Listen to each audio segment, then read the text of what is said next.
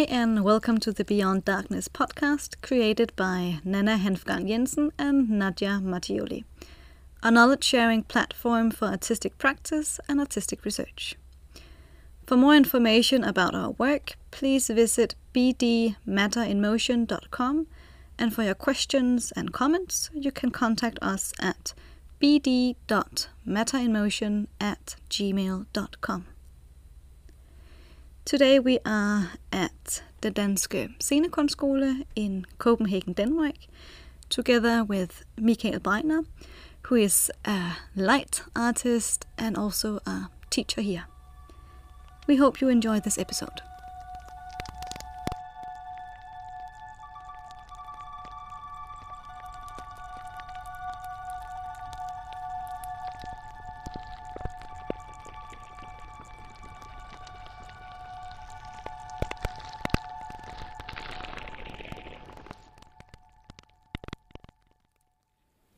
So can you just tell us a little bit about yourself, and for our listeners who don't know you, who you are, and yes, maybe a little bit about your artistic practice?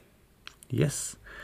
I'm a Danish-based, Copenhagen-based light designer, or maybe I should call myself darkness designer. I haven't really... I'm still struggling with that. And that's maybe also why you brought me in here today. I also teach at the National School, the Danish National School of Performing Arts. And I also do artistic research in darkness. Mm-hmm. Okay, thank you. So we were wondering something that we're asking everyone. What for you is movement? It's a quite it's something I've been pondering actually also a while. I have a background working with lighting design for dance. I've been doing that for 20 years, and during a long period of that work, I slowly started to view movement in different ways. I used to perform myself, so practicing movement and watching movement is for me quite different. And in terms of lighting, I've always actually been quite interested in the movement of light. I've never really liked light that moves by itself in terms of moving lights. You see it very much in concerts, especially concerts or live music venues, where you see all these often beams of light moving all the time. And in some cases it can be fantastic, but it also takes a lot of your awareness and pulls it towards the light. And this can be, for me, I think it's a balance of this. Lately, I've been very much interested in what happens when light changes, when it fades. And for me, that is also a movement. And how it changes what we perceive in many ways. Changing shadows, directions, intensity, and it's a thing that's being discussed actually a lot in lighting design in general, because now a new thing is happening. During the last 20 years, there's been a revolution in lighting. The light source has been digitalized. And we're still in the the early phase of this. It's a little bit like when we went from gas lighting to electrical lighting. It takes some years, there's a transition. And in the beginning, it's kind of a curiosity. And people are like, oh, it will never be a thing. And it's complicated and doesn't look as good as the old stuff. And so, And of course, we're going through all these steps. But now it's evident that it will just continue. And the growing applications of light is becoming mind blowing. What you actually can achieve now. For instance, you have cars. Let's just take the Tesla car, for instance. It drives by a light radar, where it gets information from its surrounding using light. Also, a lidar, it's called. And so light is information. And you can tap into this information. And now, because we have computers and microprocessors that are really strong, we can begin to work with this information, because it's been too much previously. This information has been like so dense that you had to have rooms filled with computers. Now you have telephones that can actually start to work with this. And that's quite incredible. And this will develop further, and is developing very fast. And we're seeing also the first computers working with light instead of cables. So they are computing with the speed of light instead. Okay. And this is the first step to building quantum computers. And quantum computers are going to be beyond what we can imagine. This was the short answer. No, but it's very hard to talk about light without getting into science and basic understanding of the universe. Yeah. And it's, But that leads very much into the next question. So maybe you can talk a little bit about the medium that you're working with, so light, and what are some of the basic properties, and how do you then work with that artistically? Yeah. So during my practice, it wasn't kind of foretold that I would work with light. It wasn't something that interested me at a young age or something. I wasn't into physics or stuff like this. I actually didn't know what I wanted to do. So by coincidence, I went to a school where there was a teacher that kind of showed me a little bit about lighting, but I was still very much interested in performing and storytelling, actually. But that didn't turn out very well. It's a long story. But by accident, I got to work at an internship at a theater doing light, because I thought, I don't know, this acting is too hard and too weird, and I don't know. But working with light actually set off my curiosity. I've always been very curious, especially about space and rockets and stuff happening in space, lasers and stuff like that. I thought it was really cool, science fiction stuff. And light somehow was a way to work with that. You can kind of work with the stuff you think is fascinating. I didn't know anything about it, really. So I started slowly to try to understand it. But the main reason was still storytelling. That was what was driving my curiosity. How can you use this medium to show something, or put something in a different mood, or change the atmosphere, or whatever? So in the beginning, it was really like taking these baby steps into trying to understand the medium. And I still don't. It's becoming more and more complex, of course, the further you dig into it. But what really fascinates me is that it never seems to amaze me what is possible, and how light is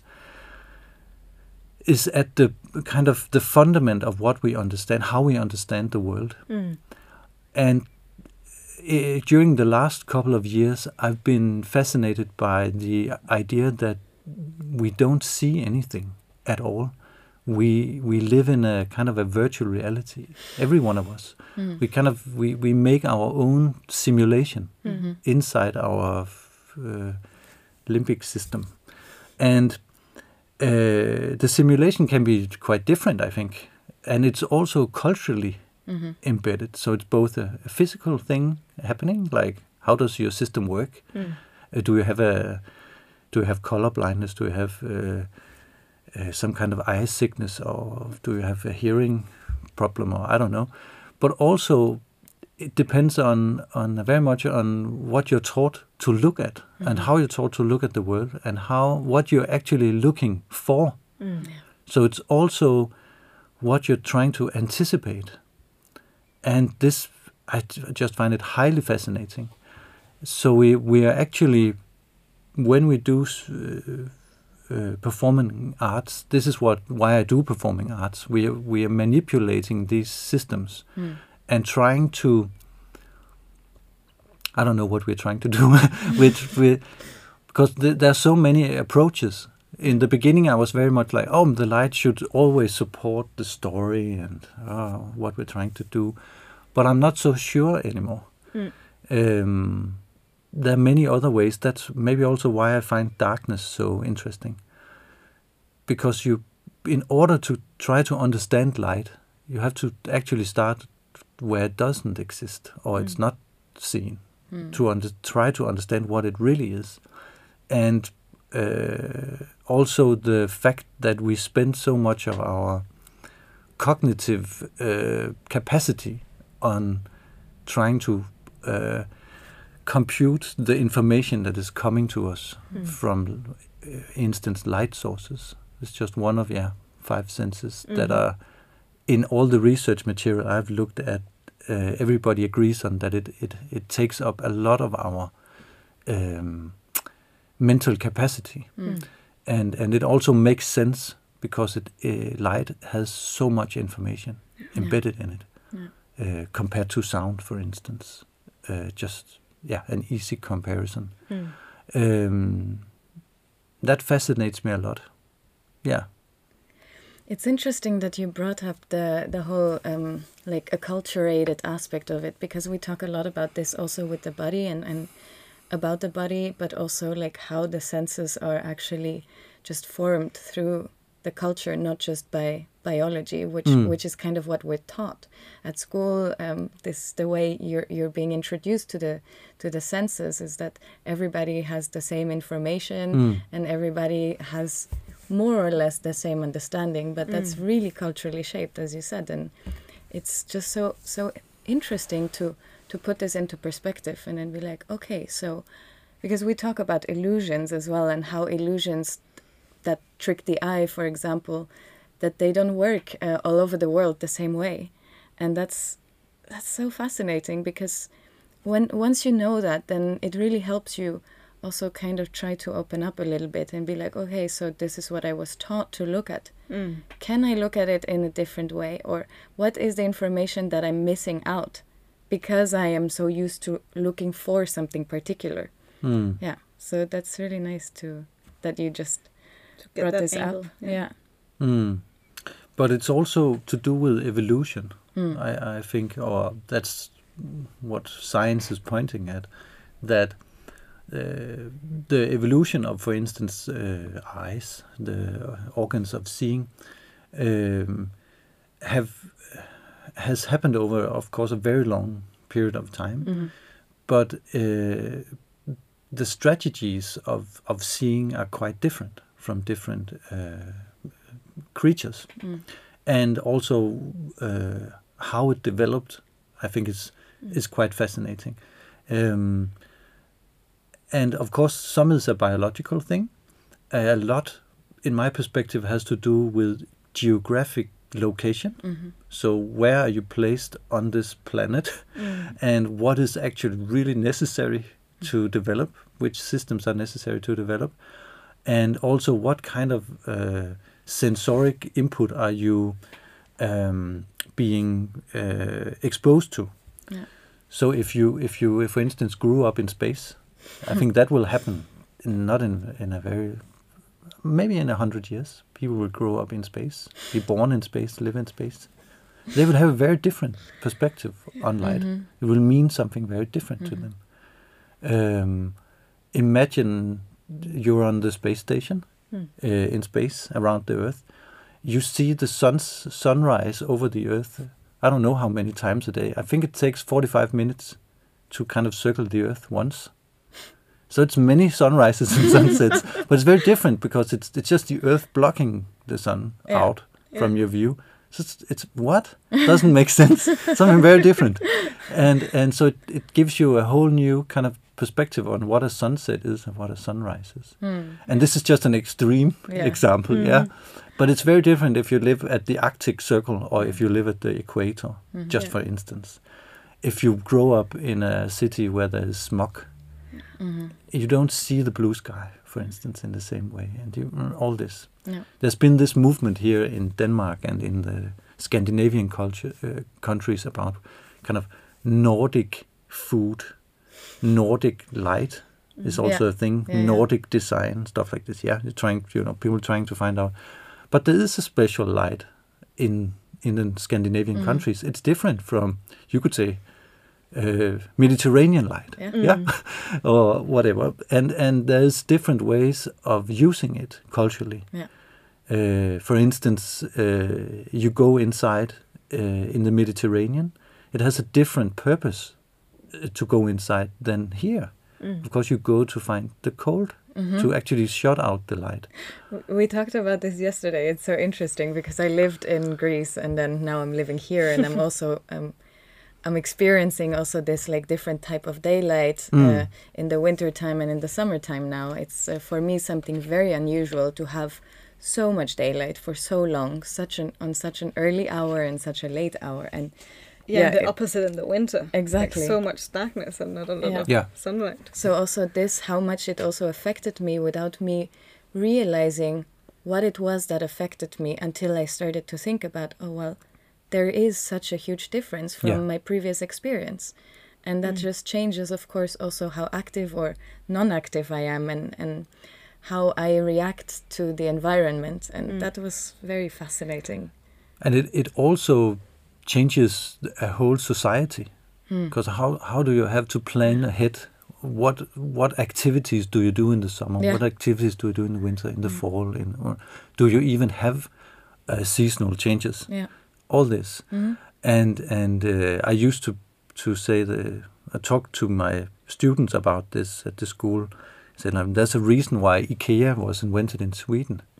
People have time to look at their walls.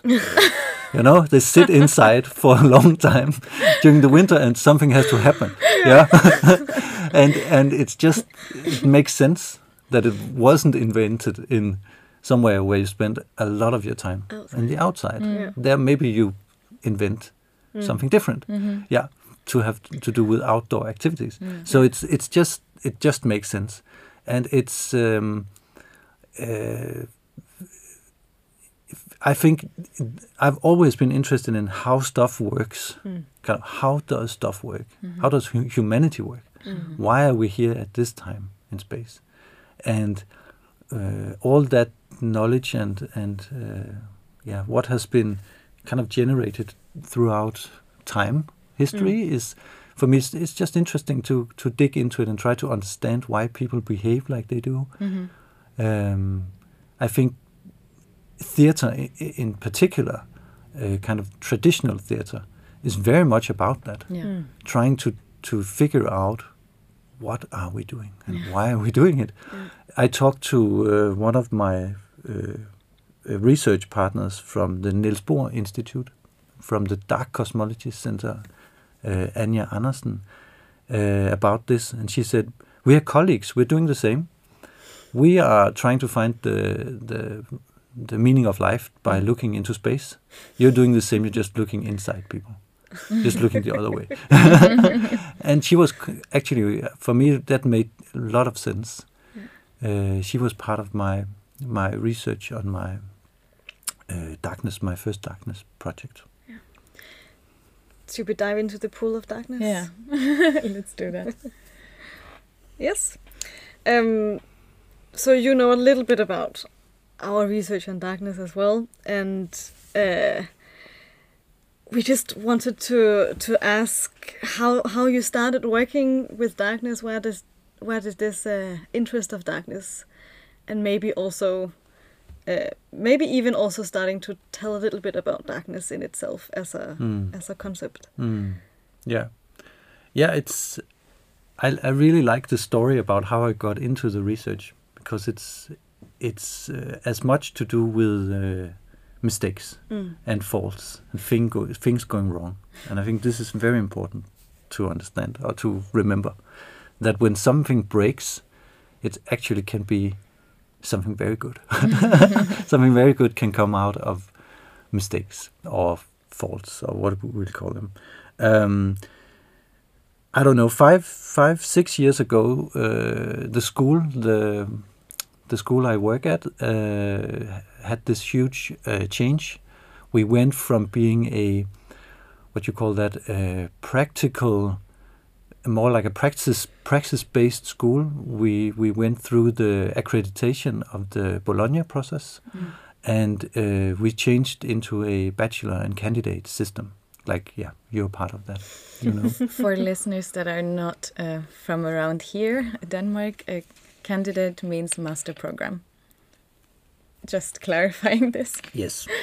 And so the school had to change its whole its whole structure, and we had to change our knowledge base.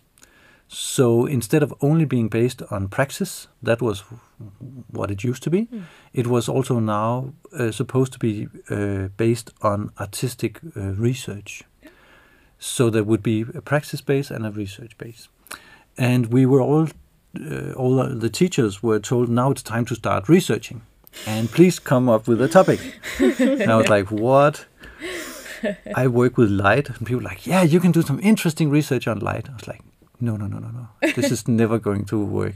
Because if anything has been researched, it's light. And the people we're talking about is like Niels Bohr, Albert Einstein, and these people. Yeah. So you kind of get a little bit scared when somebody says research into light. Of course, there is theatrical lighting, but it just seemed small. Yeah. Because this topic is like huge. And people in the sound department, oh yeah, we can do a lot of research on sound. And they had all kinds of interesting projects. And my leader at the school at that point in time was always like, yeah, I have lots of ideas and stuff. What do you think? I was like, I have no idea. I'm not really into light like that. I don't know what to do. So a year went by. I was still being pressured. And people were like, come on, you have an idea. And I was like, trying to write down stuff, but I had no idea. So a year more went by, 2 years, and my internet web page crashed. Yeah, there was some kind of update on my server, and then nothing worked. And I was like, oh, I have to fix my website, because I was working freelance outside of the school at that time. So, and I actually use it a lot as a portfolio. Mm-hmm. So I got to my webmaster, we got the problem fixed, and we had to rebuild the whole website. And so he told me, oh yeah, you have to rebuild, you have to find pictures for your gallery again. I was like, oh, okay, I have to go through all of my stuff, all my old stuff. And I started looking through all my pictures from previous productions I've done, performances. And then all of a sudden, I realized that these pictures are very dark. Like, it's very dark here, and also here, and they look kind of similar. And it was always some kind of shadow or darkness in the picture that was kind of a central thing for the image. I was like, why do I do this? Why do I work with this kind of aesthetics? Mm-hmm. Why does this kind of aesthetic interest me? Why is not a lot of light, a lot of lamps, and a lot of stuff going on? It's kind of actually quite minimalistic and dark. So it kind of dawned on me that darkness is a thing, and it's quite fascinating, but not only as darkness itself, just like turning off the light, but also in the sense of, what does darkness mean? What does it mean to be enlightened or put in darkness, also as a symbol and a metaphor? Yeah. And at the same time, I was very interested in dialogue. I've been researching a lot into dialogue, because dialogue for me is a tool for teaching and a tool of working. So I was kind of also interested in looking into this. So I got this idea of, why not try to have people speaking together, having a dialogue in complete darkness, and see how that would change the dialogue. Maybe we could actually meet each other in a new way and have new voices heard. And also, what does darkness mean to different people? Yeah. How does it influence their lives? How do they understand it? Do they work with it? So that was actually what I set out to try to understand. So my quest was to find different people that work with different approaches to their profession, and have them talk in darkness together about how darkness, kind of reflecting on it. But there was also something really important for me, and that was that they should not prepare. Yeah, they should speak out from darkness, also in themselves. Can't really explain it very shortly, but it's this thing that when you really start to think and reflect on what you're saying, something new might happen. Maybe we'll just sit in darkness for an hour or two and nobody will say anything. That hasn't happened yet. The setup was to go into total darkness with around 20 people, where 2 people would be invited, and these 2 people would be the kind of experts, and they would be invited so they didn't know each other. That was the premises. They would be asked to talk for 20 minutes each about their profession and darkness, and reflect on that. And after a 20-minute period, there would be a sound, so they knew 20 minutes were gone, and the other person would take over. And after 40 minutes, they would have a conversation, a dialogue for 20 minutes. And after that, the whole room would try to have a dialogue in darkness about what we just heard, a reflection. Yeah. We did this three times, in the first 3 kind of dialogues in darkness. And I've been trying to raise money to continue this, also to do it on a stage in a theater. Haven't done it yet, but I'm still working on it. But also working on it from a new perspective now, where we are more. I'm becoming more and more curious about people, not inviting experts, but inviting everybody to share their stories about darkness. Because it's quite interesting. You've been trying it yourself. Yes. I've been experimenting on you, but also starting to navigate darkness. Experiencing how it is to walk in darkness and sit in darkness and do different things. So I'm still very curious on this and how we can use it. I see it very much as a reflection space and a space where you can develop new ideas. And where you can actually get more cognitive thinking ability because you take away information from your visual system. And for me, it's liberating. It really gives me headspace. That's so true. Yeah, that resonates. Yeah. I mean, we were also wondering, like, would it be possible to, like, scan the brain activity that is happening in darkness? Like, what are the changes that are happening when you are in complete darkness?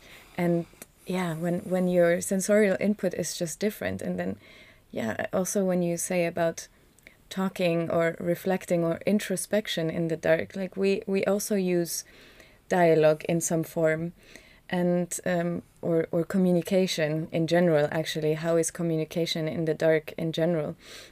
And it's just interesting what happens physically, but it would also be very interesting to figure out what happens neurologically. I'm just curious to hear if did you encounter any findings of how people talk with each other that was different if it would have been in a lit space?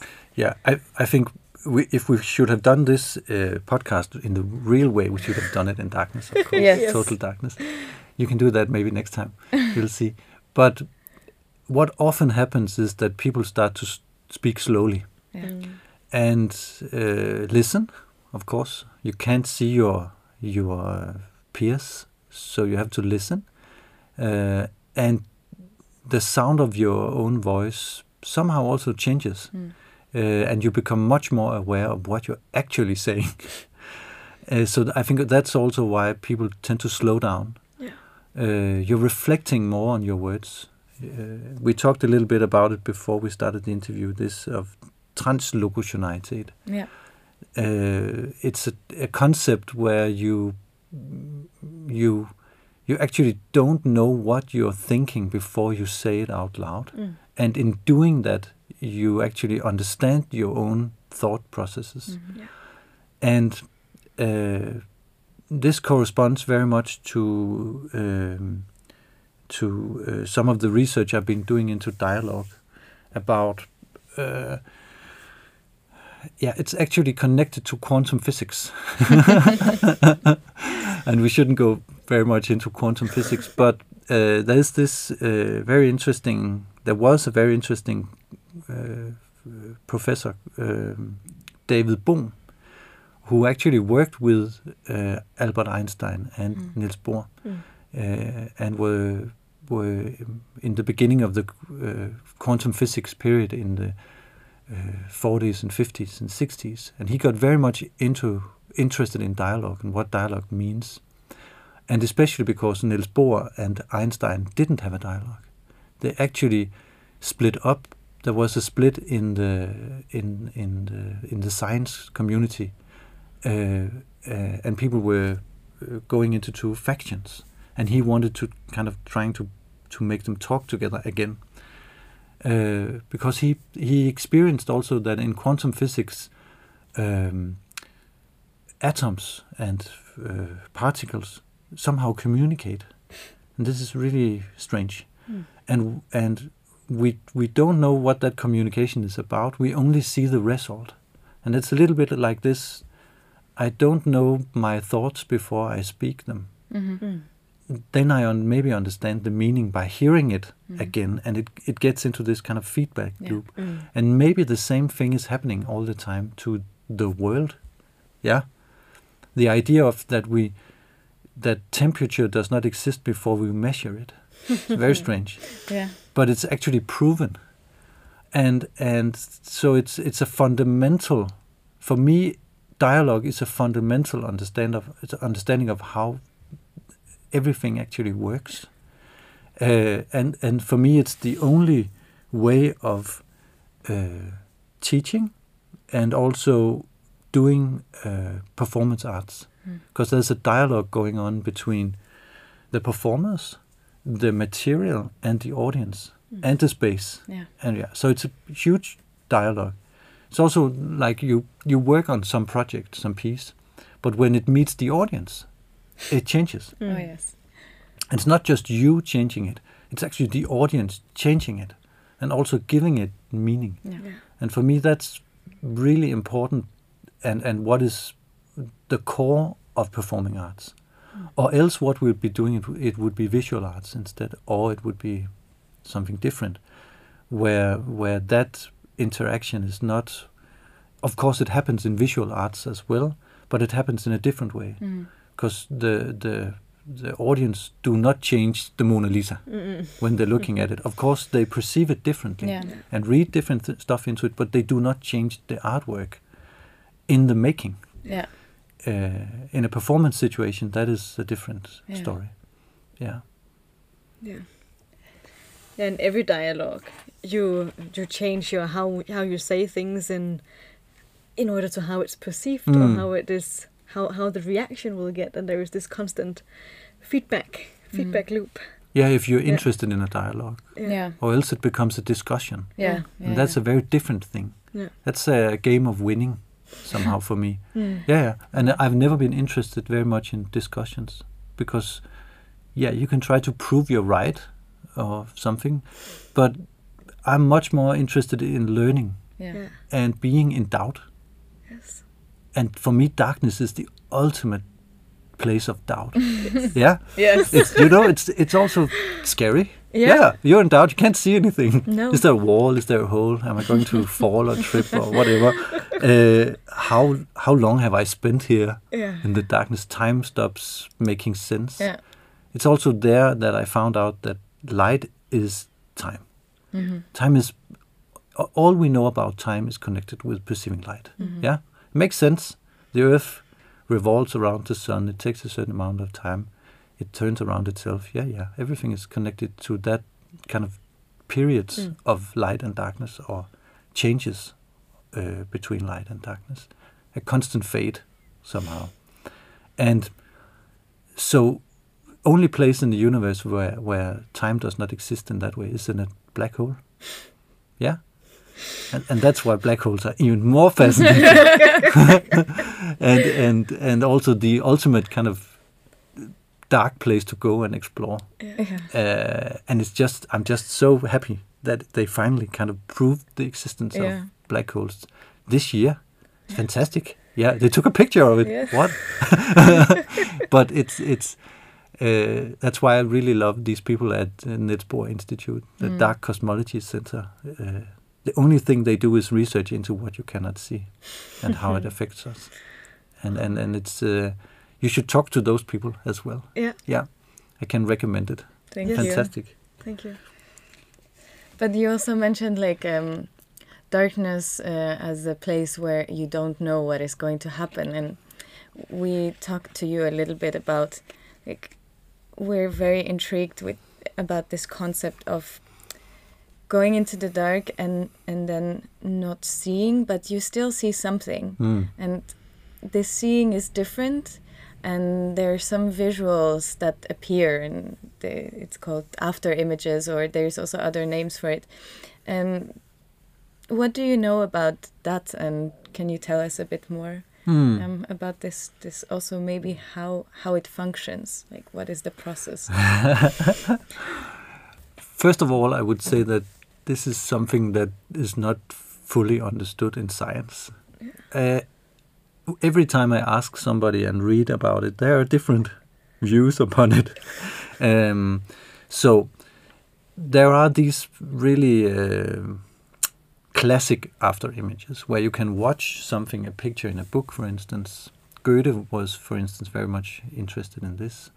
And then you can close your eyes and then you see an opposite, kind of an inverted image. And this can be explained. You have your receptors. Your receptors are being hit by light, and the light is exciting them. It sets off a chemical reaction.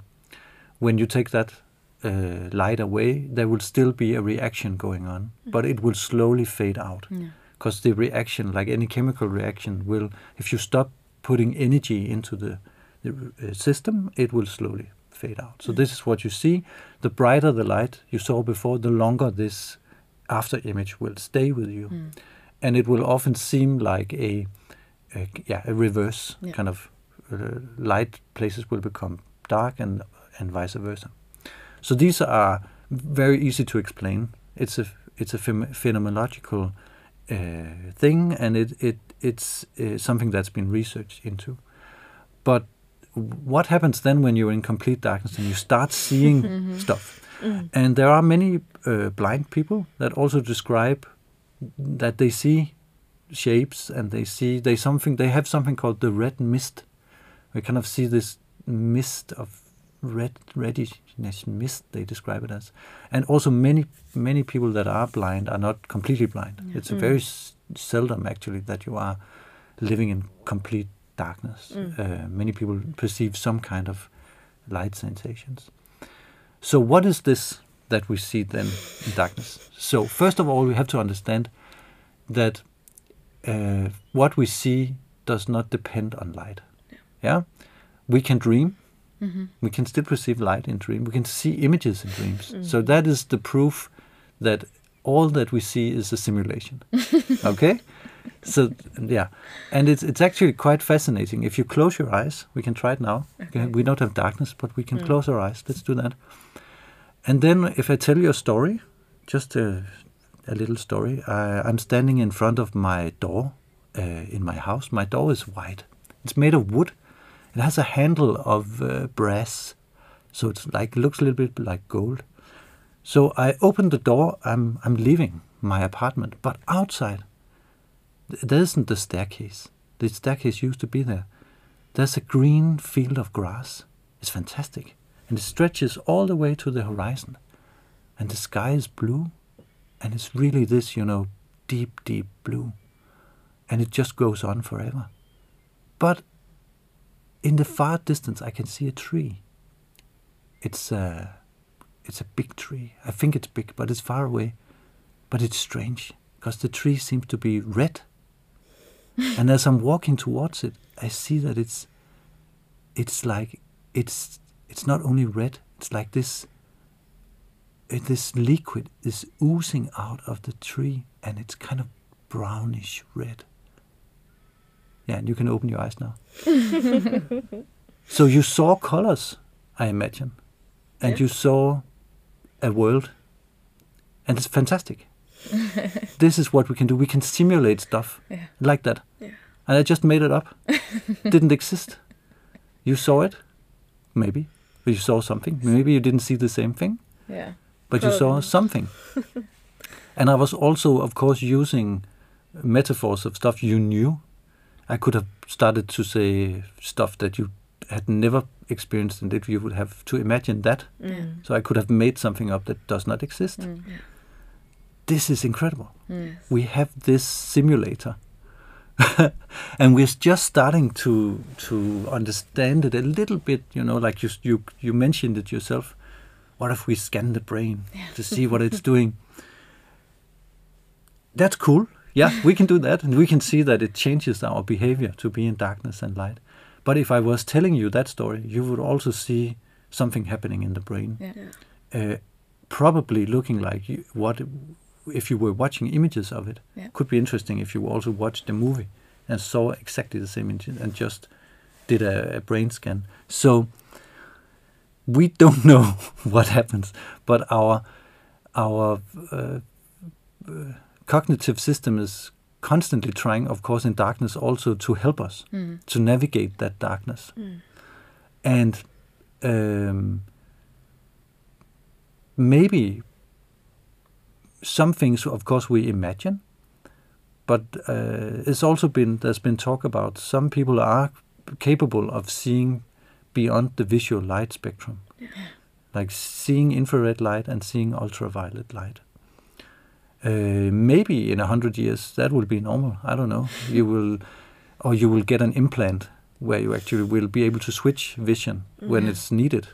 Now today it's in this situation it's much better to see infrared because it's dark, or I don't know. But we're getting to a place where we can start to manipulate with this, and we are getting to places where we will start to tap into our neural functions, and it's maybe not science fiction that in 50 years you will be able to buy yourself a chip where you can change your perception system, how it works, and there are people researching into this and really putting a lot of money into it. And I'm just really curious where this will take us as a species, because I think there will be at a certain point there will be a divide. You will have to decide if you want to go bionic, if you want to go that way. We are already augmented by our telephones, the internet and stuff, but at some point you will have to decide if you want to go really online. And maybe this will have to be decided already by your parents in a very early age. And it's actually already happening a little bit. Parents saying, no telephones, no internet, no nothing. You can decide when you become older. If you look at the people in Silicon Valley that are inventing a lot of this stuff, there are a lot of them sending their kids to Waldorf schools. Oh yeah. Because they don't use technology there. And what they are saying is that it's much more important that you learn to be creative, that you learn to think by yourself. Because how long will it take you to learn to operate a mobile phone? An hour. Fast, it's super fast. Everybody can learn. And the technology will become easier and easier. You don't need to learn it. But to learn to be creative and to just experience the world and get ideas, this takes time. The moment you said that we will potentially have these like chips that allow us to change our vision, like of course I'm very excited for this, but also a part of me thought, yeah, but don't take darkness away from me, because that's where the creativity happens. And like also our next question would be if you think that darkness is a catalyst for creativity, or what else darkness can incite within us. So because for us that's really connected. I don't know if you agree with that, but when I started my research, I was very much into this quest for rehabilitating darkness. You know, it's a scary stuff, and it's all where all the bad stuff lives. Yeah, the monsters, the shame, all this stuff. And I've been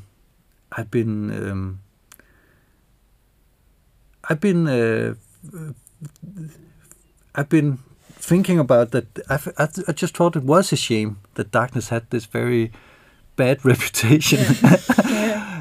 But I've always found the evil characters, the villains, the interesting ones. Yeah, and they are interesting. They are much more interesting. They're tapping into this energy because it's a source of kind of energy and creativity.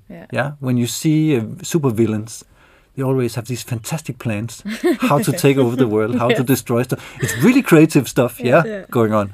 So, darkness has to do with creativity, and it has to do with forbidden knowledge, you know, the dark arts. And it has to do with death, for me, destruction and death.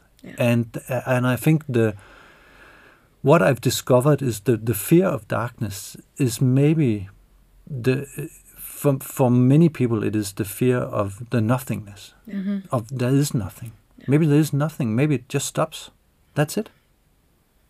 Wasn't anything. But this was it. And it's super scary. But it's also somehow a relief for me that what you have is this, and have to get the best out of it. And darkness can be your friend. Doesn't have to be. Of course, it's a problem if you're walking in the woods. You have to try to find your way, and there's a big tiger trying to eat you. Then darkness is a bit of a problem. But it can also be that refuge. It can be that place where new ideas really can, where your inspiration can come from. And it can also be that place where you are allowed to talk about things that are very hard. I find it much more easier in darkness to actually talk about anything. Anything goes in darkness. I've heard incredible stories in darkness, and people afterwards also told me I wouldn't have told these stories normally to all these people, but they were looking at me. But this freedom it gives you to be whoever you are, somehow. There's a sense of connectivity in the dark, right? Even like you don't know how the people looked, maybe, or if they're looking at you, what they're doing, and you don't know where they are located, and yet you feel connected. And I very much appreciate that possibility to enter a space where I don't judge myself and I don't judge somebody else, and that frees me, and that allows me to connect more to these people and to the situation and whatever is happening, actually. But also to have a true dialogue, where you try not to judge what is being said and what you're looking at in advance. And this is what Bohm, I just mentioned before, was into. He was into doing these dialogue groups where you would meet. He would say, for instance, you would meet 20 to 25 to 40 people, and you would have to meet on a regular basis. There shouldn't be a topic of talking. You should just meet to talk. And slowly the group will get to know each other. And maybe after a year, this is what Bohm says, it takes a long time, you could have a true dialogue without anybody kind of driving it, and just talking about different topics that you just bring up. And it could be a true dialogue. And I think darkness could actually help that dialogue further, where you could take that next step. And Bohm also talks a lot about this, that we have assumptions all the time. I also talked to you about this earlier. And of course we live by assumptions, but in darkness they somehow disappear. And that is invigorating. It's fantastic. And you can actually try to free your mind from a lot of these assumptions that you have that are cultural. Some of them are cultural, some of them are behavioral, and a lot of them are political, I would say. So for me, that darkness is also maybe a true democratical space, a more democratical space, and also a radical space for thinking. And Bohm was interested in how can new ideas, original ideas, pop up, and how can we as a human species, how can we develop and find out what is really important? Why are we doing stuff? Why is progress needed? Why? I don't know. Is it not needed? Maybe it's not. Could we do something else? And if we want to stop destroying ourselves and the planet, we need to start looking, and really looking, not just seeing. Yeah. And in darkness, that is maybe possible, because you have to look in a very different way, and you're actually maybe for the first time really listening to what people are saying. But it takes time to also see your own assumptions. And they become more, I think, for me in darkness, they become more clear. And then I try to suspend them. This is what Bohm talks about. It's okay to have assumptions. That's fine. But you have to question them. You have to question everything. You have to question, is this my own assumptions? Where do they come from? Do they come from experience? Is it something I was told? Is it something I read? Is it something that maybe a religion told me? Is it truth? Does truth exist? Oh my God! And for me, it's really, really important to be in doubt again. This is the doubt again, but it can be a curious doubt. You don't have to doubt anything and just be completely passive. And you can't do anything because nothing is right. But you can have this curious doubt, and maybe this curious doubt will lead you into trying to do stuff. Might not work, could be a failure, but dare to do it. And then maybe, if we're lucky, something original could happen. And original ideas do not happen very often. And when they do, this is also Bohm's description of an original idea. If it's truly original, it will change the world. And from beyond that, the world will be different. And this is, I think, many artists are struggling with this, that they think they have to do something really original, which is really hard. And you just have to know that it does not really happen that often. And if it does, it's nearly a miracle. It's something really precious. And for me, finding darkness as a tool of understanding myself and my practice as an artist, that was an original thing for me. And also when I do lighting design, I look at how do I compose the darkness. So where do I place the shadows? How do the light fade? How do the intensity change? Can the darkness be just a tiny moment, a movement again? And I'm continuously being inspired by it, and how to use it. So it's kind of, you found this will that it's a never-ending inspiration, kind of, that you can tap into. And before that, I was actually, before I did this artistic research, I was actually a little bit feeling I was going in circles with what I was doing. It's kind of done that, done it again. I'm kind of, I'm imitating myself, and it's boring, and it's I'm not creative, and after I did this research, I'm like, it's never going to be that again. Yeah. Maybe I do that. I put that lamp again there where I like it, but it will be different. Yeah. Something different will happen, and it might not be changing the world, but for me, it's enough. Yeah. And maybe I'll go one step deeper into the darkness next time, and I'll explore something new, and I can constantly explore different approaches to this. Yeah. So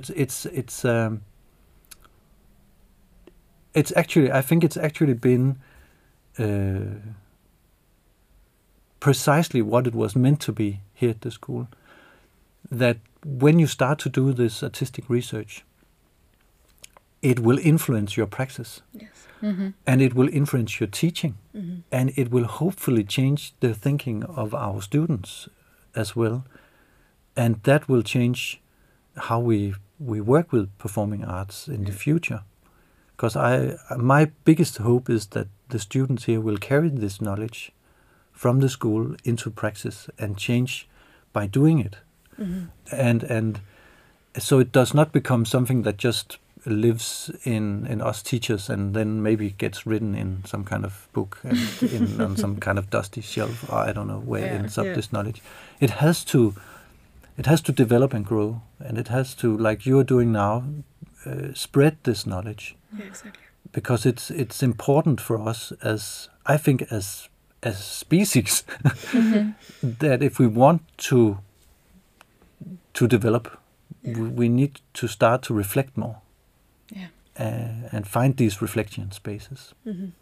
We talk so much about how the practice that we're developing is also the practice itself, and also artistic output that we will create will instill a sense of transformation, of change into the participant or the audience member who will be automatically participants, I guess, in a broader meaning of it. Because, we also think that it's so important to allow yourself at least the doubt or the curiosity to enter, and that through that you might not be completely transformed, of course not, but that it instills this curiosity and this sense of, okay, I take this with me outside of this space, and then it can be infused also into other parts of my world. So it shouldn't be contained in this safe four walls that it might happen, but really once you exit, there is something that remains within you and that then resonates outside of the space. And I really believe that, of course, when you're teaching, you have much more possibility to do that, because you are teaching over a longer period of time the same people. But still, even within a performance itself, at least we hope to be able to do that. If it works, that's another question, but that's definitely an aim. Yeah, just to shift the attention. Yeah. And also, as we talked about before, of this perceiving something in a new way, and that's possible in darkness, that it is possible to experience something that you might be surprised about or be even more curious about, and to let all of these preconceived notions disappear. But also let voices that are not normally heard be heard. Yeah. We talk about new encounters of all levels, because there is such a strong potential for people to stay within the same group of people, because they know they have particular values that they share, or they are connected through aesthetics or whatever. But when you remove all that, then you can actually allow new encounters to happen, because you will not see, is this person someone that I would usually approach, because they look a particular way.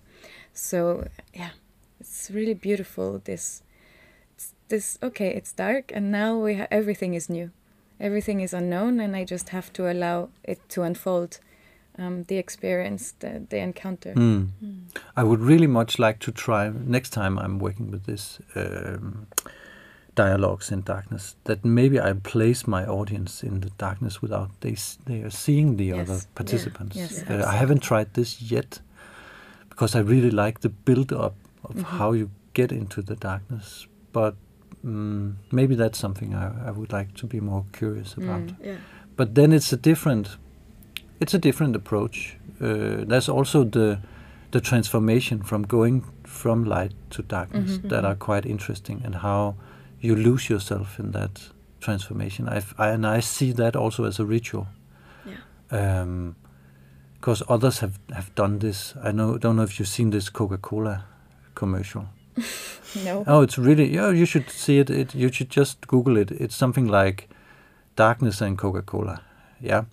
And I think they made it a couple of years ago as a commercial in the Middle East for the Ramadan, something like that. And also this of we are all equal and stuff like this, but where they put like 4 or 5 different people in a room that haven't seen each other before, and they're supposed to have a dialogue, and then they turn on the light at the end, and they all see that they are not what they thought they were, and different skin colors and different stuff like this, and we are all equal and blah blah blah, and let's drink some cola and be happy. Yeah. But the idea is quite good in itself, and this of trying to take away again their assumptions. But I'm really interested in the transformation also, that you actually start with your assumptions and then try to let go of them, and you actually try to do it and see that your assumptions are there, and you actually you're not tricked. It's something you're doing, and you're aware of you're doing it.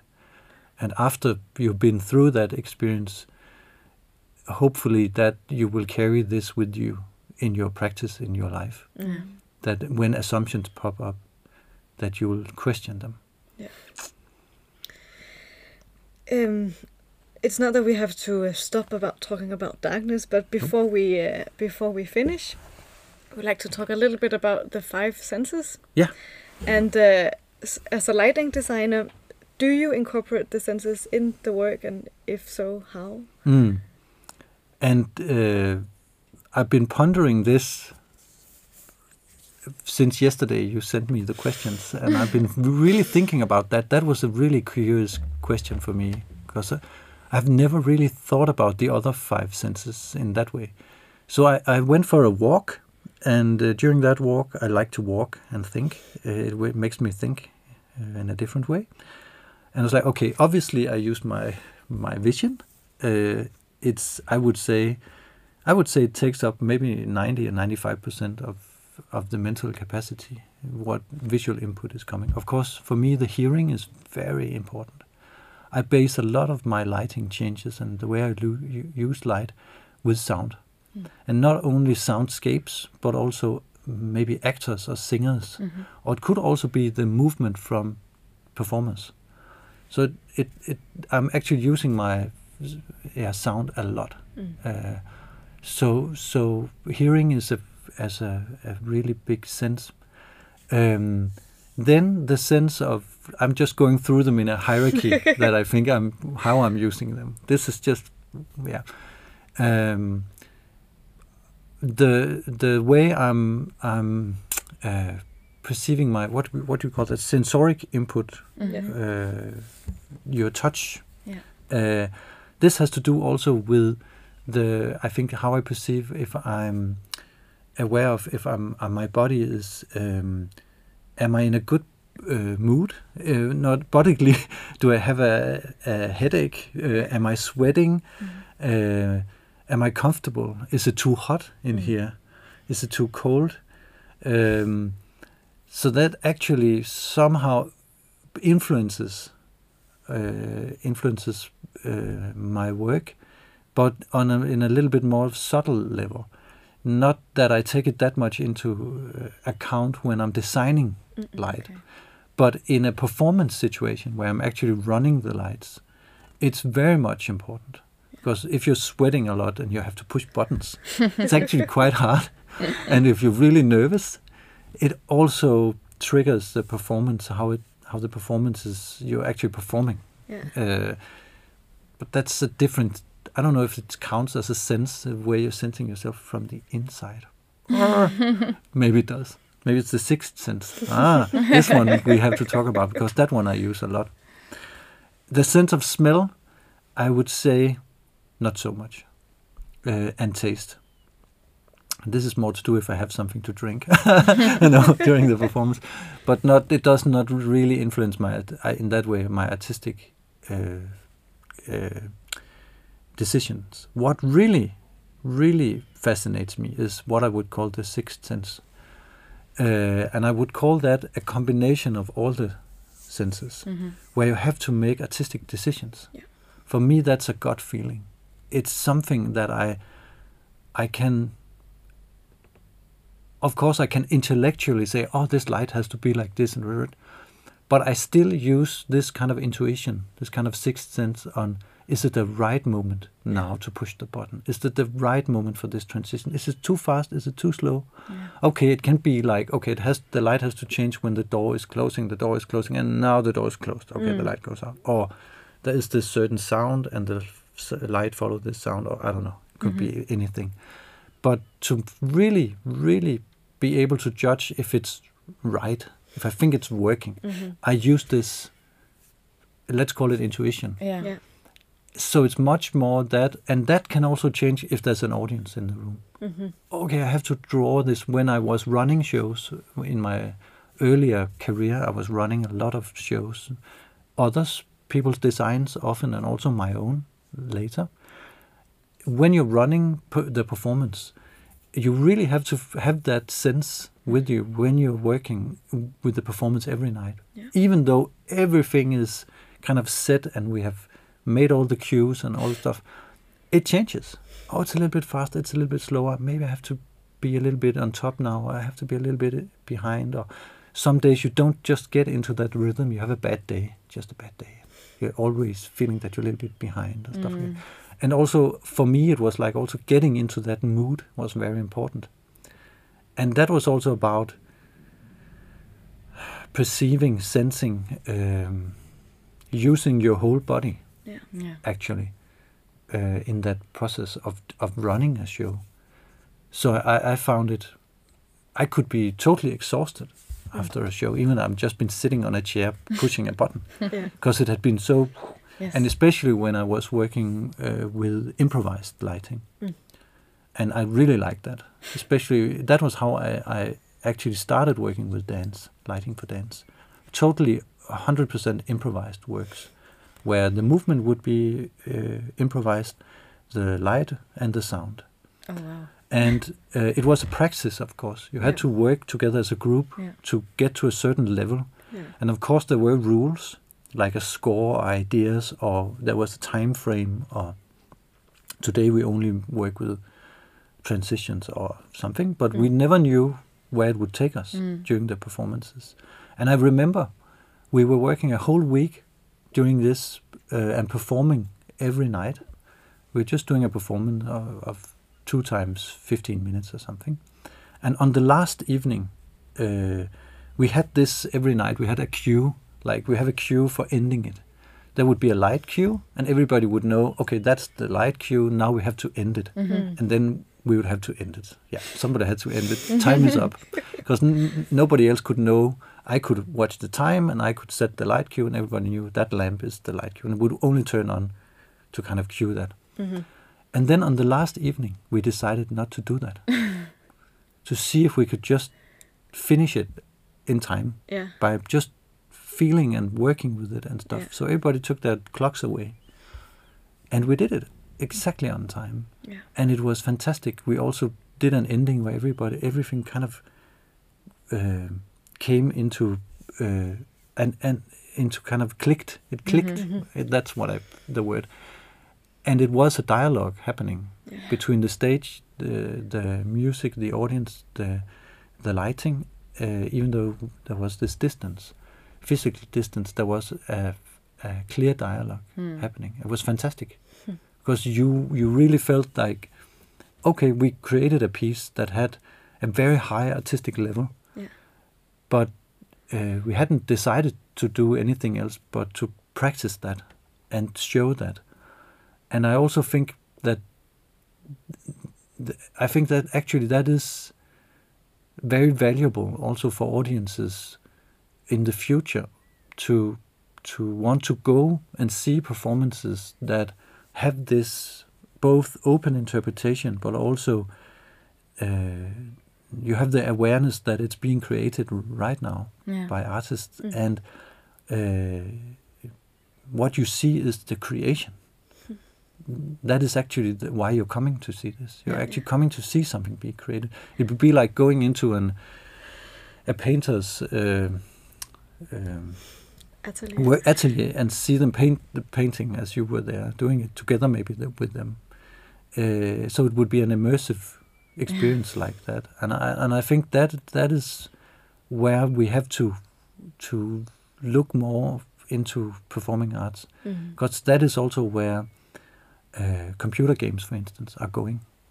I think movies are going to not be like movies have been. I think people would like that to be much more interactive. Yes. And also being able to change the outcome or be part of it, be part of the creation, and also have a reflection room. Yes, absolutely. And especially, I think this Corona period we've been in, it's very, very obvious that people are seeking reflection rooms. Just talking to their friends or meeting up or doing something together. And also you need to reflect on when stuff like this happens to a whole generation or in a time period you're put into this limbo. For me, it's been fantastic. Having time to really reflect, also really hard. But I'm an introvert. I like it. I like being alone, and I like being in the dark and having these thoughts. But I also know the important thing is sharing. Like we talked about, sharing knowledge, sharing experiences. Exactly. So it doesn't make sense to only be there alone. Even that's where I find my energy. That's where I kind of I get really tired when I teach, when I have to work with people. I just recharge in my space always. I feel that's where as you said, I just get your energy. Then you can go back out again and see people. We also experienced in the beginning when we started practicing in darkness, we had this 24 hours in darkness, and that would become really, really tired. But in this small amount of time being in complete darkness and also moving, it was we charged and we had so much energy after. And then we could go out and do. Yeah, we had days where we had 8 hours of school time, and then after that we would go into the studio going like, we have another 2 hours into the studio in darkness. We're so tired. Our brains are so exhausted from all the information we got, all the stuff we had to process all day long. And then we entered the space, and it really didn't take that long for us to feel more energy rising up. And every time we exited the space, it was like renewed. We were just going out feeling, I can continue my day. I'm actually not that exhausted. Of course, arriving at home is a different thing, but this energy boost that came out of it, it's also really connected to the slowing down that you mentioned that might happen in darkness, the introspection, the different communication, and the different way of collaborating or connecting. Exactly. But maybe it's also physiological. We normally, when we put ourselves in darkness, it's to sleep.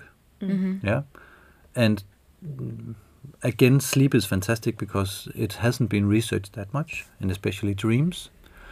And science now look into this, that you're cleaning your system of information that you've gotten through things you have experienced with your senses all day. You have to clean that system to be able to, again, to perceive, or else it will fill up. And it's a physical process. It's actually this happening. Liquid, right? Yes. That's seeping through the brain. So maybe when we put ourselves in darkness, we're actually maybe doing that a little bit. We're maybe actually starting that process. We know it's a hormonal process with the different hormones that come into play when you're awake and when you're exposed to light and when you're exposed to darkness. Yeah. So maybe we're actually doing that. I think so. It's not been proven. I've not been researching into it like that. But maybe it's actually we are tapping into those processes. Yeah. Yeah. A little bit like those people that are training themselves to be aware during dreaming Yeah. and doing stuff. There are actually now, I know swimmers, some very elite swimmers are being trained into this practice where they're trained into training during their sleep. Mm-hmm. Yeah? So let's use the sleep as well, for training. And it's typical human behavior. Let's optimize. Yeah, I think it's a little bit scary. Yes. But the idea of that you can actually continue Yes. reflecting and working, even though you're sleeping. Yeah, and it is possible. It's been proven that it's actually possible to do that. But I don't know if it's healthy for you in any way. But I think that is also what the darkness can be helping you with. Can help you with the processes of reflection and also by using that physiological phenomenon that you have access to different hormones in darkness. Just by knowing that's great. And as we also talked about, it's quite different to be in darkness with open or closed eyes. Yeah. Because if you close your eyes, you will automatically start that introvert process of going to sleep. Yeah. Where if you're actively looking into the darkness, you will also see these after images much clearer. Yeah. And your whole system will be doing something very different. So that's also it's good to be aware of how you're practicing being in darkness. Because you could also just go into darkness and meditate. Mm-hmm. That would be very different. Yeah. Or you have these, what they call them, sensoric deprivation tanks, sensory, where you take away all sensoric input with sound and light and touch and smell and everything. But this, again, I think this is a very different practice. Yes. Yeah. Yes. Oh, and one last but also important question. We would like you to name the key values of your artistic practice and why does this matter to you, and maybe also thinking of like a larger community. Yeah, and I think we've already been there a lot. So it is curiosity, or being curious. It's dialogue, and it's failure. Dare to suck. Dare to fail big time. And not be so much afraid about what others might think about what you're doing. And if it has any value, what you're doing. Because it can only have value for you yourself, and then if what you're doing is, I think if you're interested enough in what you do, you will manage to make it interesting for other people.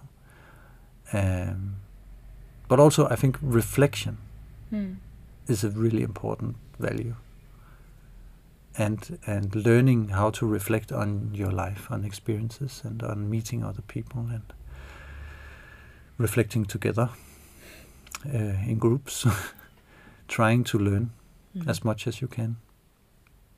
That must be the core values. Yeah, I think that's a beautiful way to finish. Yes. To sum it up. Yes. So embrace your failure, but also your curiosity. Thank you very much, everyone. This was really lovely. Thank you, Michael. And thank you for giving me this opportunity to reflect with you. It was fantastic. Yeah, so it was for us and very inspiring. And thank you everyone for listening. We will meet you next time.